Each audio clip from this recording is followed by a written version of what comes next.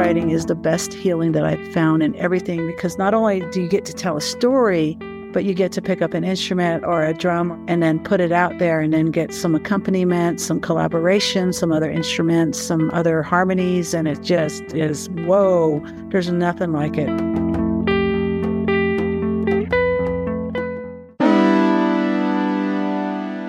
First Peoples Fund presents the Collective Spirit Podcast.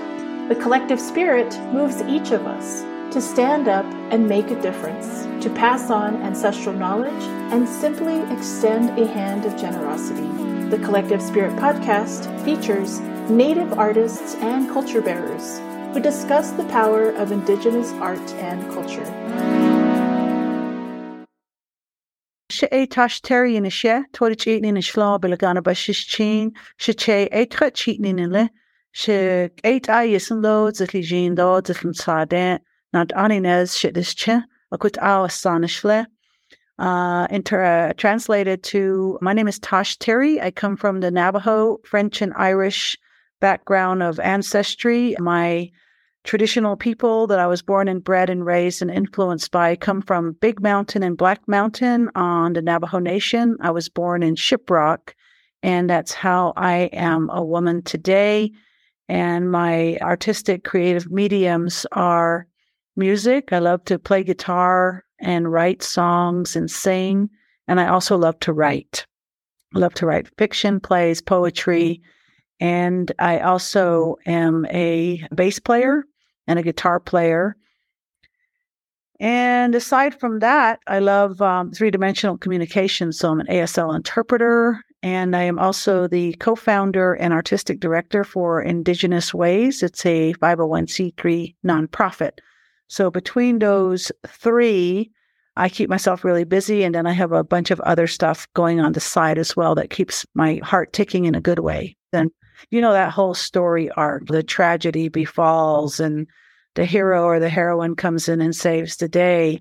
But what was really influential for me is that our deity, Asanotle, is changing woman and is a feminine character, if you will, with all types of different attributes, with the ability to go from youth to aged, seasoned, elder, to be able to go through the 4 seasons, and to be able to go in between the male and female parts, and to really encapsulate that Hojonjigo, the beauty way, which is the harmony and all of that. And then just as a little child going, oh, where do I fit in all this? You know, where does my belly button belong in all this? And it really had an impact on me. So I started to become very creative at a very young age. And then I found myself in a terrible accident at the age of 16 where I fell off a cliff and I lost the ability to play varsity basketball and back then break dance and just move with my friends. I was suddenly homebound in a bed and homeschooled. And at that point, I hit a big stop with any ambition at all. I wanted to die. I didn't want to live. I didn't want to, if I couldn't play basketball, play my guitar, dance, I was paralyzed. So from that, my mother bought me a guitar. It was a 1953 Stella guitar from a garage shop in Winslow, Arizona. And she brought it home to me. And that guitar just stood looking at me. So eventually, I finally, just out of pure desperation and boredom, picked up that guitar and started to play it. So when I got the feeling back in my legs, I was being raised in Saley. Back then it was called Navajo Community College. They now call it Diné College. I met some musicians on the campus. And by this time I was kind of I should have been in 11th grade, and I was homeschooled in 11th grade, but I was also starting college. So my mom wanted me to have some interaction. So she had me go to the local college and take some classes. And that's when I started to meet musicians, and they started to teach me basically bar chords, and I got into heavy metal. And then from then and then, just history was made with music for me. And I haven't stopped since. And I also wanted to mention that I met in that time a deaf woman and a deaf man. They were a married couple from Lukachukai, and they had 2 sons. And those little boys spoke 3 languages. They spoke sign language to their parents. They spoke Navajo to their traditional grandparents that were medicine people, hand tremblers and so forth.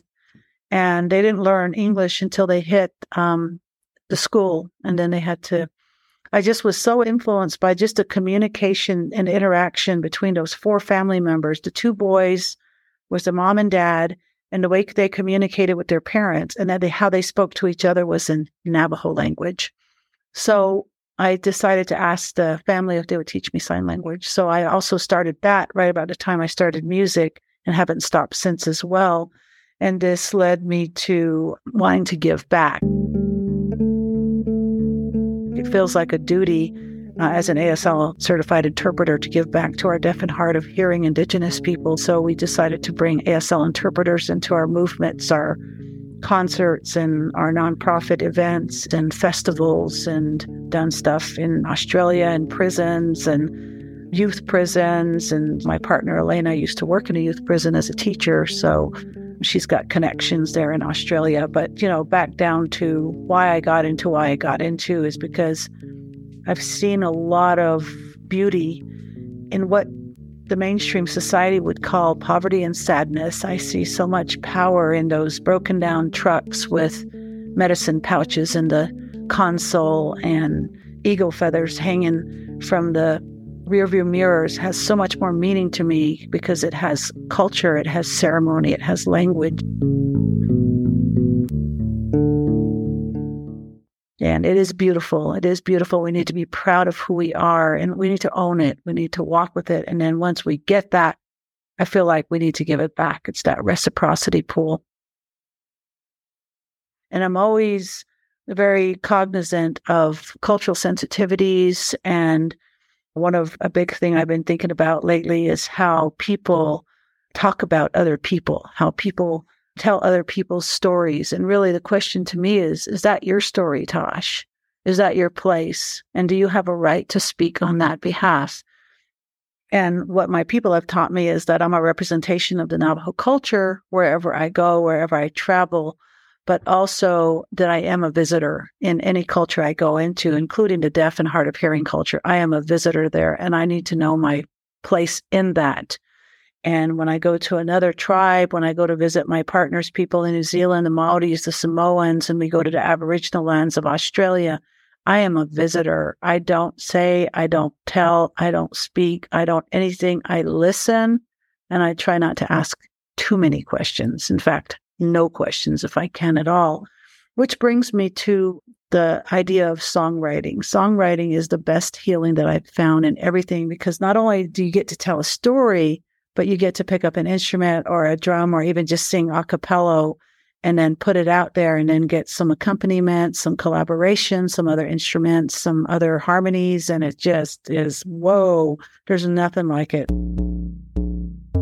You can always go to our website, indigenousways.org, just one word, indigenousways.org, and there is a video clips of over 200 presenters, concerts, festivals, and you can also partner with us and become a part of our world family to bridge cultural exchange so that we can drop walls of separation and learn to decolonize everything from funding practices to shutting doors. I mean, of course, some ceremonies is like these are the protocols of this ceremony. So not everybody can go in there. I mean, that's a very respectful thing. But to purposefully shut people out because they're white, they're Indian, they're Black, they're gay, they're fat, they're skinny, whatever, they're woman, they're man, it's like, no, we don't want to be exclusive. It's like everybody's welcome to our platform. And the only thing we ask is to be respectful of others. My challenge is me. Because sometimes I get caught into the little girl, the little hurt girl, the little traumatized girl. And when that little girl jumps in the driver's seat, I actually know when she comes awake. And that's my hurt child. And when that hurt child comes awake and starts steering my direction and making my choices for me, I know it's not healthy because then I know it's based on fear. And that fear is based on a place that I might have experienced as a child, maybe my mom getting beat up or, domestic violence or something happened in every child's life as they were a kid that leaves a lasting impact. But the most important thing today is for me to acknowledge that, call it, and not be defined by that. But that, if anything, is what stops me. And the fear will stop me. And I know I'm not alone. So I like to put voice to this so that people can realize, as I say this, if you hear this and you feel this, you're not alone. I got it too. If you've got it too, don't let that be the stopper of going to another country or trying a different university or trying a different kind of relationship or jumping into a new nonprofit or, just something. If there's a fear, it's just realize it's just that. It's a fear. And but because of my healing work and my Red Road work and the service I put into the community, I've been able to address those fears and just go, okay, this is what it is. You're an invisible demon. You live in me. You're not real. Go back to sleep. I'm going to go try this.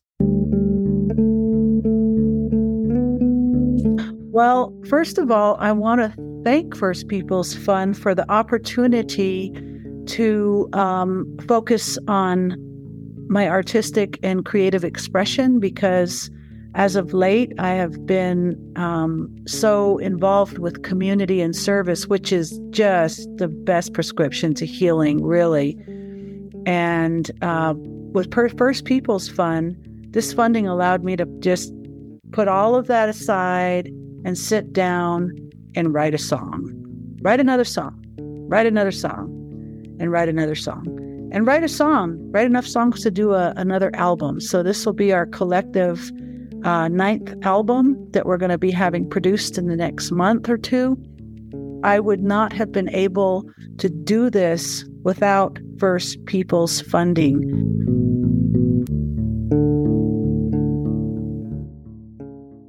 But this First People Fund just allowed me to nourish my creative heart, my beautiful spirit, and my beautiful mind, and to be able to say that, despite the little hurt girl that wakes up every once in a while. So the First Peoples Fund is doing amazing work with a bunch of indigenous people of all ages and generations and all cultures to be able to revive their weaving, revive their beading, revive their canoe making, revive their poetry, just to get, it's just a nice infusion of, you're worthy, you count, and your voice is important. And it's not just me, it's everybody out there that is receiving this funding from First Peoples Fund. So First Peoples Fund, thank you from IndigiFem and from me, Tosh, which of course I represent,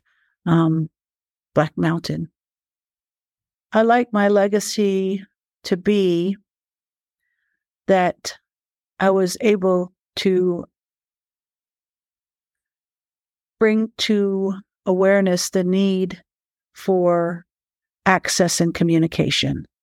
And the access and communication has been by bringing ASL interpreters to the stage for indigenous people to see, even if people don't understand sign language, even if they don't have a deaf relative or a deaf child, but for them to see those interpreters up on the stage that have rehearsed the poetry for Joy Harjo, that have rehearsed for Buffy St. Marie, that have rehearsed for Keith Secola, for Sage Bond, that have rehearsed it, and to be up there just putting it in 3D, and even if we don't understand it, to see that up on the stage, to see that access happen for the indigenous people, where little do we know that sovereign nations do not have to apply Americans with Disabilities Act to the reservation lands. So there's a big misunderstanding there that, we take care of our own. Don't you worry, federal government, that's your law that you signed in 1990, called Americans with Disabilities Act, but we take care of our own. But you know what? We take care of our own means we don't provide interpreters in the ceremonies. We don't try to provide interpreters at the chapter meetings. We don't even know sign language at the breakfast table where we have our little deaf child with us. But we love them. We feed them. We keep them warm. And the same thing with the schools and mainstream. It's like we need to support all people with everything from wheelchair ramps to Braille to ASL interpreters. And we need to think of a way to look at that law, whoever wants to go into administration, which is not my forte, but to say, okay, how can we make this a requirement on all 574 federally recognized lands? If anybody is born differently abled with a challenge for communication, we must make access for them. That's what I want to go out with. Oh, and I write good songs too. Thank you.